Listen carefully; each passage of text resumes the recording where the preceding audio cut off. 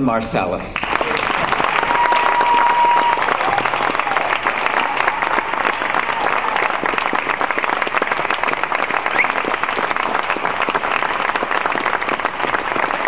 Thank you all very much.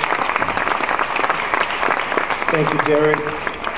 Welcome, everybody. Welcome to the House of Swing. Well, you know I have stuff written, but what can I say? We really are in different stages of childhood.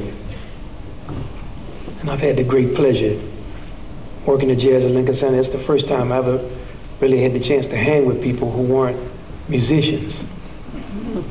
Gordon Davis, Lisa Schiff, Jonathan Rose, from another whole world.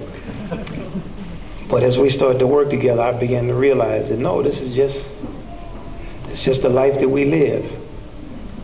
And somebody is like your father, or they talk to you like they're your grandfather, they talk to you like they're your grandmother or your brother, or we're talking about this glass wall with one of our acousticians who's a little younger than me. I said, man, you would be my little brother if you were in my family, Can y'all do something with that glass wall?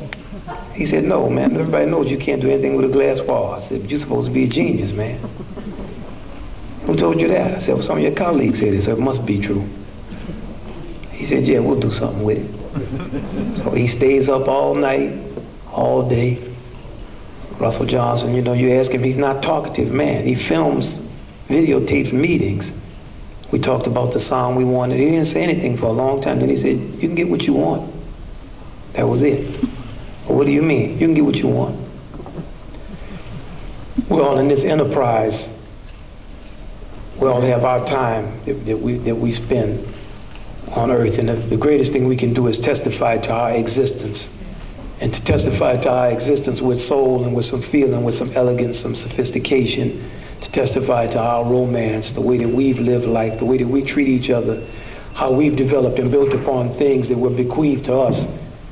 And these are the things that we all work with. These are timeless things. It's not based on whether I'm standing up here or Jonathan Rose is up here or Mayor Bloomberg. It doesn't make a difference who's in this place, because we'll be gone and we'll be replaced by a whole new set of people. The question is, what did we leave them? What do we leave to a 14 or 15-year-old who plays alto saxophone? So as we travel around the world and around the country, and people come, parents come, and it's 10:30, 11 o'clock at night, and they want to know, are you going to teach my kids something, or what can you tell them?